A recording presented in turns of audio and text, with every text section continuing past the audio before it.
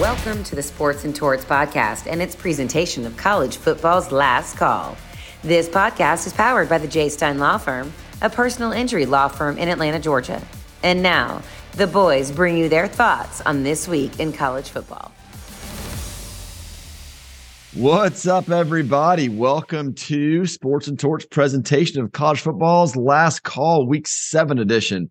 Appreciate you guys tuning in, whether you're listening to the Sports and Torts podcast or on the J. Stein Law Firm YouTube channel. We appreciate the support. You know, last week, guys, we were talking about how we were on top of the world, sports world-wise. This week, I'll be honest, not feeling quite as chipper as they say. Braves completely shit the bed is any other way to say it. And then this Brock Bowers injury, man, it's upsetting. We'll talk a lot about it. But look, Dogs still took care of business. Dogs are still undefeated, still number 1 in the country, still everything to play for and plenty of firepower. So not all is lost. We're still feeling good, just not quite as good as last week. So guys, how we doing tonight? What's been going on? Good evening. Yeah, man. The Braves just a complete collapse, right? It was disappointing as we were positioning ourselves and our livers for a nice run through August. If there is a silver lining, it just means we don't have to stay up till 1 o'clock every night watching baseball.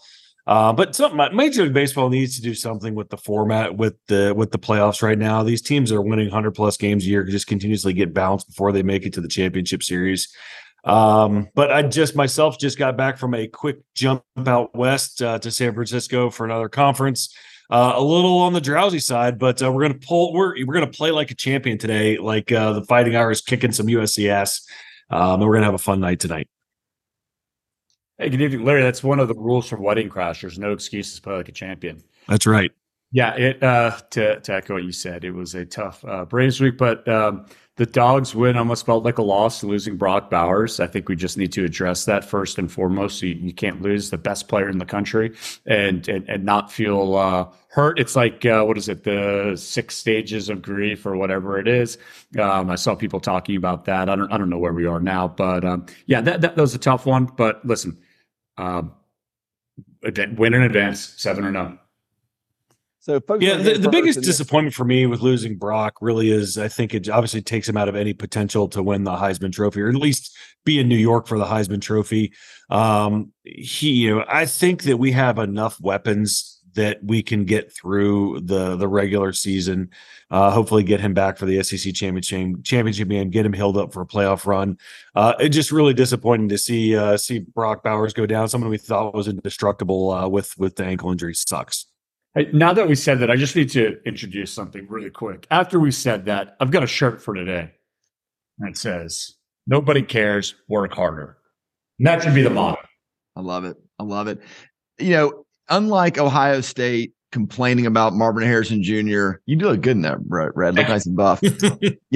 Unlike Alabama crying about their wide receivers, you're not going to hear Kirby make excuses. You're not going to hear him point to this. Nobody cares, work harder, next man up, insert whatever, metaphor or platitude, whatever that you can think of. And that's what they're going to do. And again, we'll be fine. Wish we had him, of course. J-Stein injury report, 4 to 6 weeks is what they're saying. Tightrope surgery, which we mentioned this when Mims had it down. To me, we heard Tua have a couple years ago, but all of a sudden, tightrope's a thing. I think he's back by the SEC championship game at the worst. Get some other guys some reps, get other guys in the mix, and let's go another championship. Yeah, I agree. What I don't think is a possibility is there is some talk out there that he's just done playing college football. I think if Brock Bowers can get a cleat on his foot and a helmet and a G helmet on his head, cue the helmet, his ass is going to be out there. And they said that same thing last year about Jalen Carter, who probably doesn't have the greatest attitude, and he came back and absolutely dominated Tennessee. Amarius Mims was, a banana peel away from heading to Florida State, and that dude's going to come back as well, and he's probably a first-round pick too. Brock Bowers is an animal. He's a team guy. He will be back. He will be playing. To be determined when. I wish we knew an orthopedic surgeon who could give us some insight into this. But I think to echo my partner Josh's take here. I think SEC championship is great. And let's look on the bright side for a second. If he does sit out till then, he rests, he rehabs, his ankle heals up. We've all sprained ankles before. I've never had a tight rope surgery, but I've had some really bad sprained ankles. He's going to come back 100% and rested. Think of all the mileage that's not on his body, against a Missouri, against an Ole Miss, against a Tennessee, against a shitty Georgia Tech team that we always get players hurt against. So that's the bright side of it. It was tough watching him punch the ground right when it happened. He knew, right? I mean, guys know when their bodies don't do what they're supposed to be doing. And the minute he punched that ground, where all of us were like, oh, God. But about the game itself, Vandy, we knew it was going to be one of these games. I don't love the consistent slow starts, though. You guys were all y'all were all together at a bar mitzvah, and I was not there. And I was able to watch the beginning of it, and I was sending text out, feeling kind of bad, giving y'all bad news, but that's kind of how the game started, man. Like, we just have to fix this. What is the way to change the first quarter that we consistently keep doing? I think we played out to our competition. I don't think that there's anything more to say about that. It happened last year. I think part of it is game planning, part of it is mental on the players. But this has happened way too many times for it to be a coincidence. Look, we came out against the one team, the ranked Kentucky team, and we absolutely beat the shit out of them. It has something to do with Kirby's mindset, and I'm not criticizing, because how can you criticize a guy that hasn't lost in almost 2 years? It has something to do with the players, and it is what it is. We're not going to, it's as we talked about before, the long con, right? We're not going to show anything. I think the game plan tends to be that way, and it rubs off on the players. I have a little bit of a different take on that. I do think that we do tend to play down our competition right now, but I also subscribe to the theory of jam coffee, and that's kind of the long game, that Kirby treats each of these games like it's a scrimmage. Huh? Yeah. He treats agrees with you. It treats each of these like a scrimmage, and if you take out the turnovers, we absolutely 100% dominated the game. So it's not necessarily the slow start; it's more of controlling the football. But the takeaways that I like from the game, we saw a lot of Dom Lovett. We saw Monroe Freeling step in as a true freshman and play really good at the tackle position. Again, our kicker is feeling it. He was kicking into some windy conditions. And it's just one game at a time. It's working on certain things, and listen, an SEC win is an SEC win on the road. We'll take it. Well, in terms of takeaways, you look at the final score, it's 37-20, doesn't look great. And I think, again, the headline is you lose Brock Bowers. If we did our good, bad, and ugly, obviously the ugly is losing Brock, the good is you win, and the bad is it's a 37-20 score, right? The first score of the game, it's a busted coverage. Simple as that. It's going to happen even with the all-world secondary. So put 7 on the board for Vanderbilt. Their second touchdown was a 4th and 8 or 4th and 13 conversion. And it was just an absolutely amazing circus catch against, I think it was Malachi Starks, Kamari Lassiter guarding him. That doesn't happen. Okay, give that to them also. And then you've got basically a pick 6 for their last score of the game. I mean, woulda, coulda, shoulda if your aunt had nuts, she's your uncle. But you could have shut them out, right? Then we have, did he have 4 field goals? 3 field goals, right? That's that. If you score a couple of touchdowns there, you're looking at a 47-7 game. Again, all hypothetical bullshit. The score is, but statistically speaking, we 100% dominated that game. The score is not reflective of it. We shut down their best wide receiver. He had 1 catch for 24 yards, which was that catch you're referencing on the goal line. And plus Kirby gets to leave that game with a lot of shit in his vault to go work on for the next 2 weeks. One of the things that I read, which I found to be hilarious, is, Kirby, they're screwed. Kirby was like, oh man, these 17, 18 play drives, we just can't do that.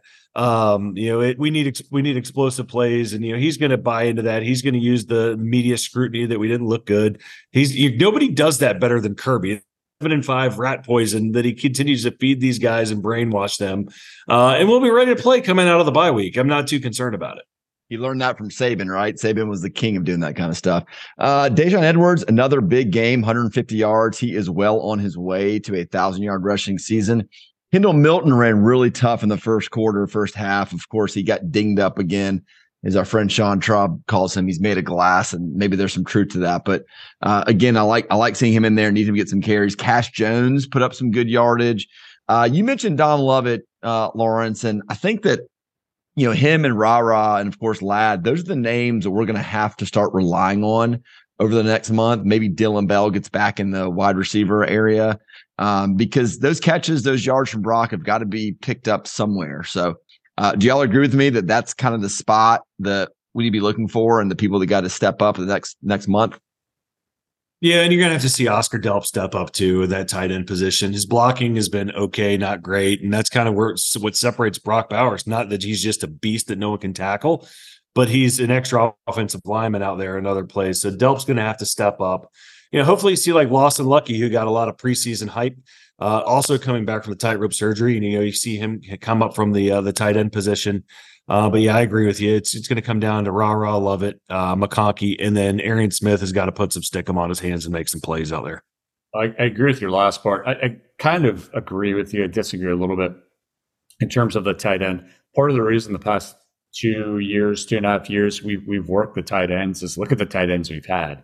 Right, you've got Brock Bowers, who's a freak, who literally lines up any place. They start him in line, they put him in the slot, they break him out wide, they start him in the backfield. The guy so because he was so good and so fast and so strong, he took a lot of those slots. So I don't necessarily think that you don't need Delp to be all world, right? You need a serviceable tight end every now and again. But I think a lot of that, to Josh's point, could be made up with some of the different receivers. And there really is an embarrassment of riches, if you will.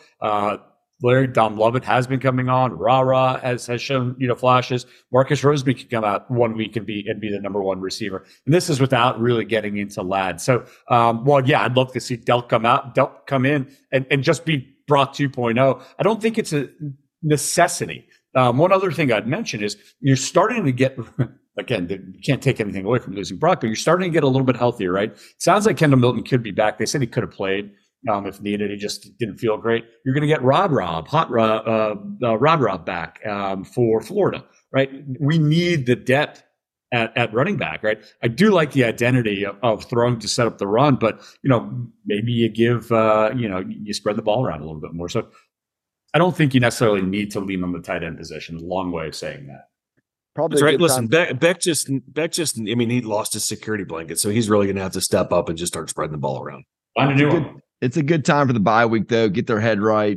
Start putting in some new game plan, work some people in. So we'll be fine in a couple of weeks. We've reached that halfway point of the season where scoreboard watching is kind of even more heightened, looking at other teams in the SEC East. Frankly, rooting for losses, right? I mean, Georgia controls his own destiny. We don't need help. But if you drop a game over the next month or so, you sure would like a little bit of a cushion. So, we saw Tennessee play Texas A&M. I think we're all rooting for Jimbo, knowing he probably wouldn't come through, but a loss of the Vols is helpful.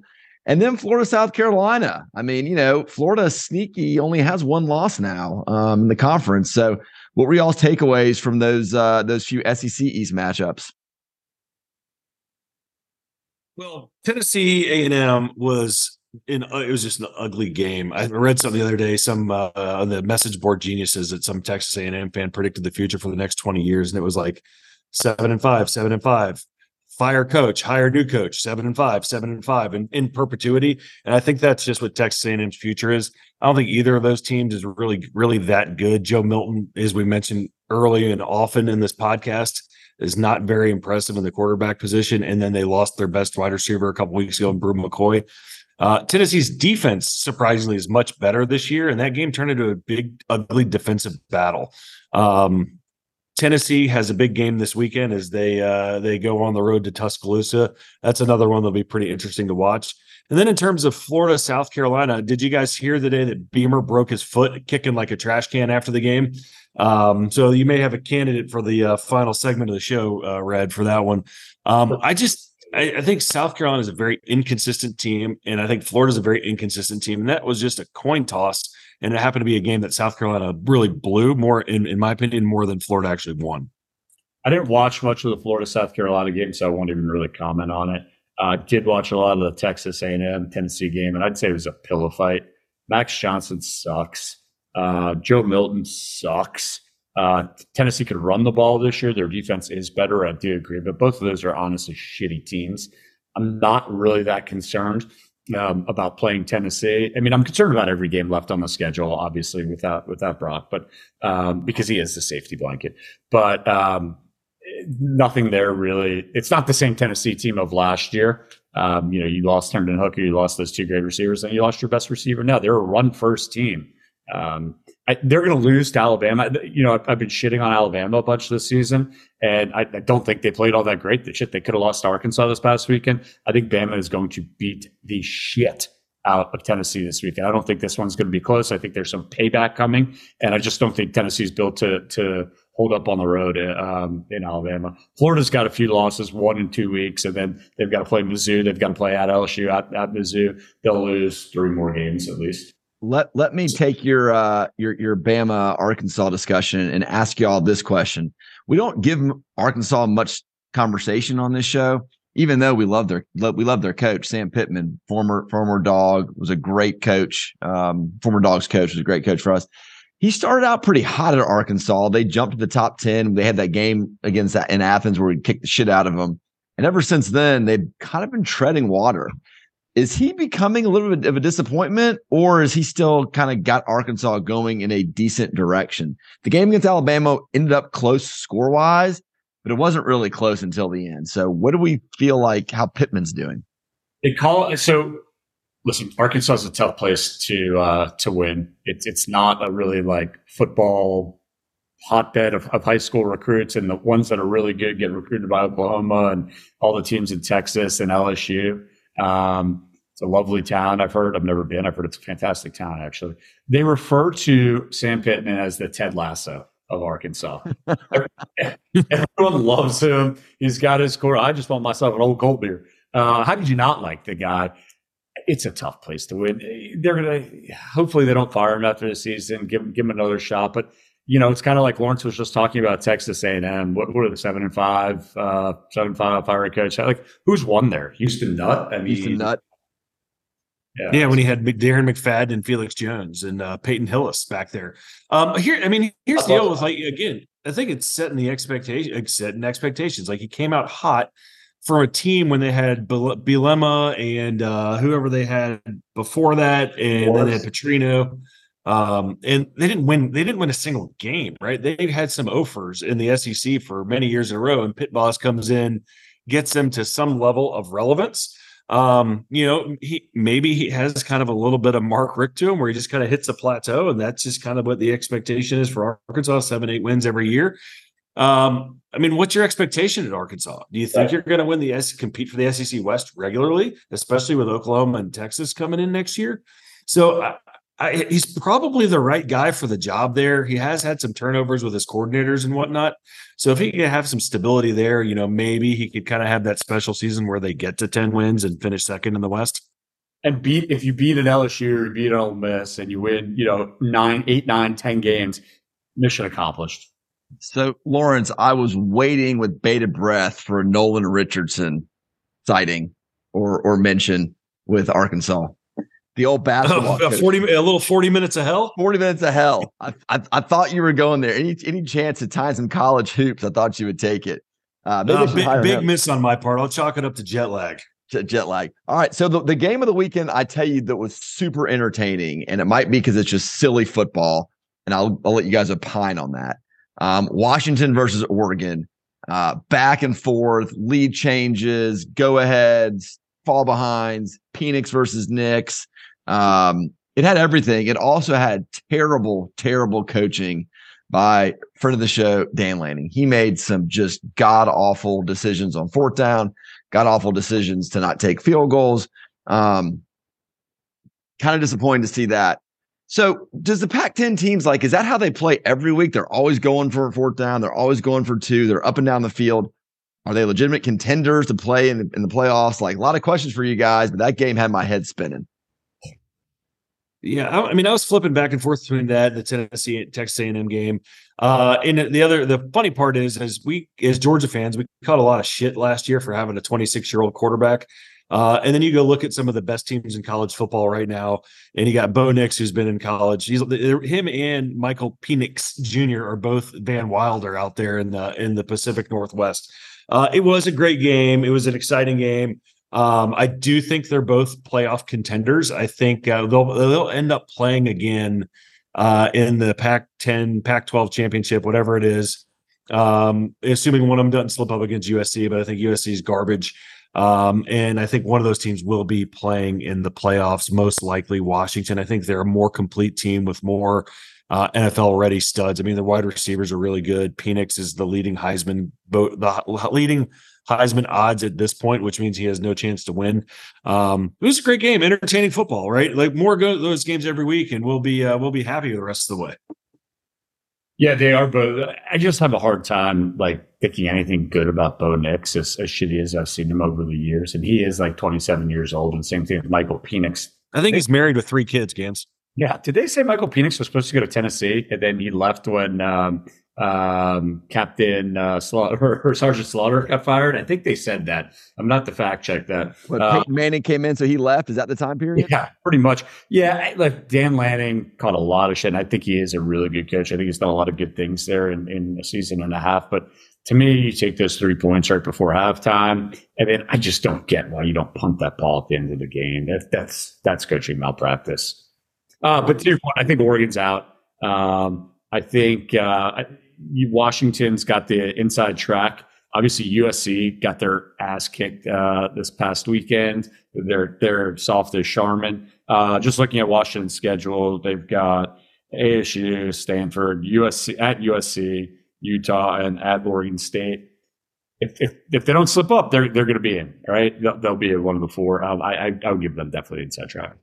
You brought up USC. I think they're done. We mentioned it last week, the week before. You said soft as Charmin. I'll take that and run with it. Caleb Williams, I think, lost his shot at back-to-back Heismans. You can't do what he did versus Notre Dame. Lose like that and still be in the mix. So I think they're done. And then sticking with the west part of the country, I hate to do more Coach Prime, but when there's a historical collapse like they did on Friday night, you got to bring it up. I mean, Lawrence, you shared the stat with us. Yeah, what was the stat? It was like teams leading by 29, more than 25 or 29 points at halftime were like 1,200-0 the past however many years. And that was the first. I mean, that was a historical collapse by Coach Prime. And to make it worse, Shedeur Sanders was, they say he was slinging merch from the locker room at halftime. Gans, as you mentioned, he probably had one of his dudes doing it for him. But regardless, it's a bad look. What do they got? 3 wins this year. They're probably going to finish with 4 wins. It's still better than they did last year. As Coach Prime says, this is the worst we're going to be. This is the worst. You better get him now because he's coming for your ass, Gans. Hey, he's got receipts and he's bringing Louis. But it's a TCU. If TCU just beat them, I would have been had 2 hours of my life back of not having to watch Coach Prime. He's a clown. They're a clown college. They're a clown car of clowns. Move on. He's Doink the Clown in the WrestleMania main event. Yeah. I just love how you say they're just not serious people. They're not serious. Logan Williams is a smart man. Not a serious person. All right. Pac-10 conference is by far the most boring conference on earth. Big Ten. I'm sorry, Big Ten. Excuse me. I'm sorry, Big Ten. Thank you. Big Ten. We'll have the producers edit that out. The Big Ten is the most boring conference on earth. We all struggle week in, week out to come up with some kind of a storyline to even bring them up. There is none. However, this week we do get Penn State, Ohio State. We might see something that will give us some clarity on those teams. I'm tired of seeing Michigan play cupcakes and win by 50. Snooze. Are y'all intrigued at all about a Penn State, Ohio State matchup this week? I am, because I want to see one of them lose. I'm sick of hearing about all of them. And I want to see who's for real and who's a pretender, because honestly, I don't know. Michigan's played no one. Ohio State, not really. I guess they played Notre Dame and they beat Notre Dame, but is Notre Dame anything? Doesn't seem like it. And Penn State hasn't really played anyone. So I want to see what they do against each other. I keep hearing how good they are. So let's see it. As much crap as the SEC has been getting for having a down year, the Big 12 or the Big 10 is literally 3 teams. It's Penn State, Ohio State, Michigan, and everyone else is garbage. I mean, Iowa, the over-under for the Iowa-Wisconsin game, I believe, was like 35 points, and it hit the under. I mean, it's laughing stock football. That being said, I am excited to see like their heavyweights, right? They're very top heavy. Their heavyweights to start playing each other and knock each other off. they're probably going to end up with 3 one-loss teams, and whoever ends up with whatever that tiebreaker is going to go play Iowa in the Big Ten championship game. I mean, it's going to be silly. Yeah, I mean, Wisconsin was supposed to be better this year, and I don't really know what they've done. But let's just looking at like Ohio State's schedule. They played Notre Dame. They play Penn State this week at home, and then they've got to go to Michigan. Besides that, it's just UAB they're playing every week. Penn State has to play against both Ohio State. I guess they all do play each other because they're all in that same conference. But yeah, like there's nothing there. So I'm interested to see what happens this week. I think Michigan's probably the cream of the crop. I think Michigan probably has the best potential to run the table out of that. But I mean, who knows? Who knows? They do have Michigan has to go to Penn State, right? So you got Ohio State hosts Penn State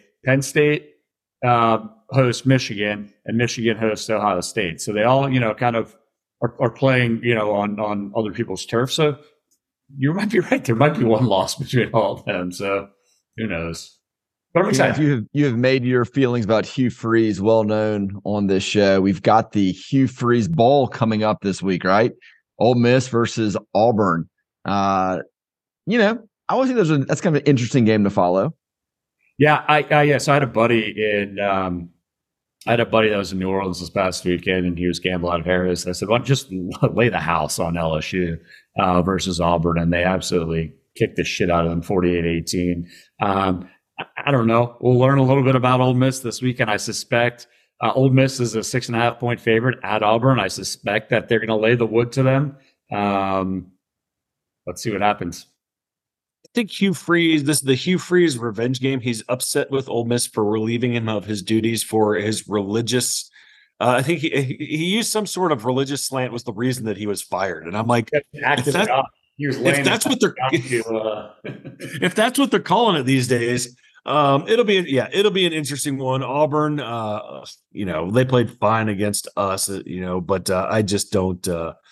I don't know. I think Kiffey lays it to him. Hugh Freeze is going to go into his bag of tricks, but I think Ole Miss covers the 6.5.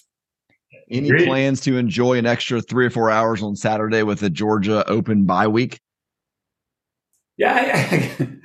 Home Depot, Bed Bath & Beyond if there's time. If there's time. Only if there's time. Yeah. Got a big night there that before. No, I don't know. I'm excited to watch some of these games. The Penn State, Ohio State game, Tennessee, Alabama. I'll watch the Ole Miss, Auburn game. Yeah, relaxing week. I love how the Dogs strategically scheduled their bye week on Lindsey Kessler's birthday, so I don't have to navigate birthday celebrations and Georgia football. So we'll chalk that up as a win. They do it every year for you. They love me. They love it. It's a win for Big Lair. Speaking of loving, how we do on the Sucker Bet of the Week last week? Talk to us. What we think about next week. The Sucker Bet the last 2 weeks is getting slapped around a little bit. I took Bob Ebbels' Louisville Cardinals thinking they would come off a big win and continue the momentum, and they got slapped around by the Pittsburgh Panthers.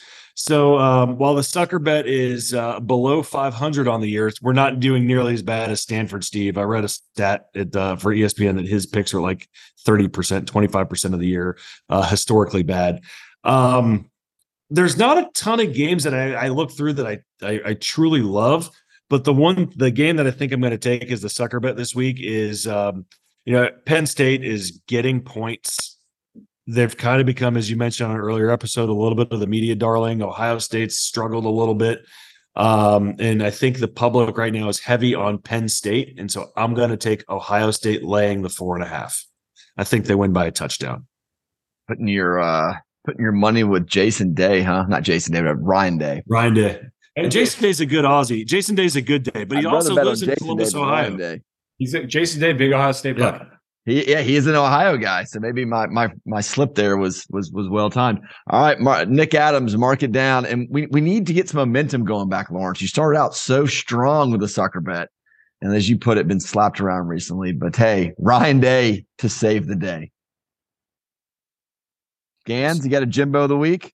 I do. And for those new listeners, the Jimbo of the week typically has every week been a coach, but it doesn't have to be a coach. For instance, it could be the trash can that broke Shane Beamer's foot, right? That could be the Jimbo of the week. Whoever did the stupidest thing. So we do have a few candidates. I'll lead up. It's not as obvious this week. And there'll be a little vitriol for me in this one. Obviously, Deion blowing the biggest lead in the history of organized sports is up there, but that's too easy. Dan Lanning with his just preposterous going for it on fourth down can be there. But this week, the Jimbo of the week is the Vanderbilt Athletic Department. The fact that the game was played in that stadium under the conditions that is played is there should someone as a Jay Stein injury lawyer should be filing suit in Tennessee. And I struggled with this because I thought maybe we should give it to the SEC for letting them. I don't understand how Vanderbilt's playing in that stadium this season. It is literally a construction site.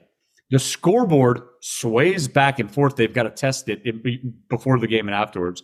There is a tent for a locker room in the parking lot. But probably worse, that field was in piss poor condition, right? I'm obviously very salty about losing Brock Bowers. You lost Xavier Truss, who went down. Kendall Milton went down.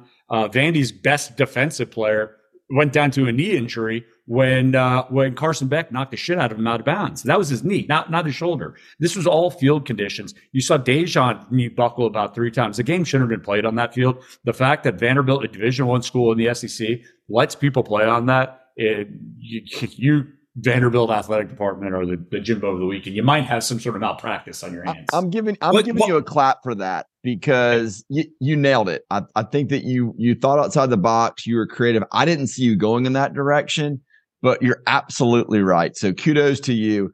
Well earned. Can they not go play where the Titans play or the Music? Right, I was going to say the same thing. There's even a field where the MLS team in Nashville plays. Like Vandy could fill that stadium, turn that into a football. Well, play at Montgomeryville Academy. You probably get as many fans there as they do for a typical Vanderbilt game. Speaking of the stadium, and I guess I didn't really pay as much attention as I should have. What was the breakdown of fans in the stadium? Was it all Georgia like it always is? Was it I mean, what did it look like? I really, truly don't remember. The hot dog vendors were wearing Georgia gear. I mean, it was 90% Georgia. Is it because they traded their vest for a Georgia polo or what? I don't know who would ever do something like that. Jimbo would do something like that. So we usually finish up with the Jay Stein injury report. We've hit all of it. I mean, obviously Brock Bowers is the major one. Xavier Truss, who you just mentioned, had an ankle injury, went out. Kendall Milton, we've mentioned him. So let's take the bye week. Let's get everybody right. Let's get everybody feeling good. And we know some folks won't be back before then. We have Florida coming up, right? Lawrence, you once said that you were going to have to go what? We had to win 17 out of 20 before you'd go back to Jacksonville or something along those lines. I believe that was the number. We've got to be getting pretty close to that, no? If we could get one of our historians to pull the stats of what the most recent run of record is, but it was after the Terrence Edwards drop in 2003, I believe, when they went to a 17-3 run on us. I said I am not returning to Jacksonville until we flip that. I'm tempted. I'd love to go back if we could get it to line up with like not being Halloween or no kids activities and make a run down to Jacksonville, hit up the Embassy Suites, Italian, like get a little Hardee's, some Bloody Marys, and run it back. I'm in, man. So I used to say we had to wait 2 years in a row for me to go back. I've obviously changed that. Since I've said that, I have a fear of the Florida man, and Jacksonville is the home of the Florida man, and it scares me. You nailed it too with Halloween. It just doesn't sync up very well. I'm looking forward to getting back there though once we can. So, gentlemen, enjoyed it as always. I think that we hit it all. Unless there's anything else you guys want to do, we will enjoy the off week next week. We'll still come back and do a show though. Listen, Georgia can take a week off, but by God, we ain't going to, right? Let's get creative for next week. Hey, what is it? No excuses. Work harder. Let me say it one more time. Nobody cares. Work harder. And on that, we out. Thank y'all for listening. Keep chopping. Sorry the Braves are out. Nobody cares. Work harder. Peace. That's right. Take care. Yeah.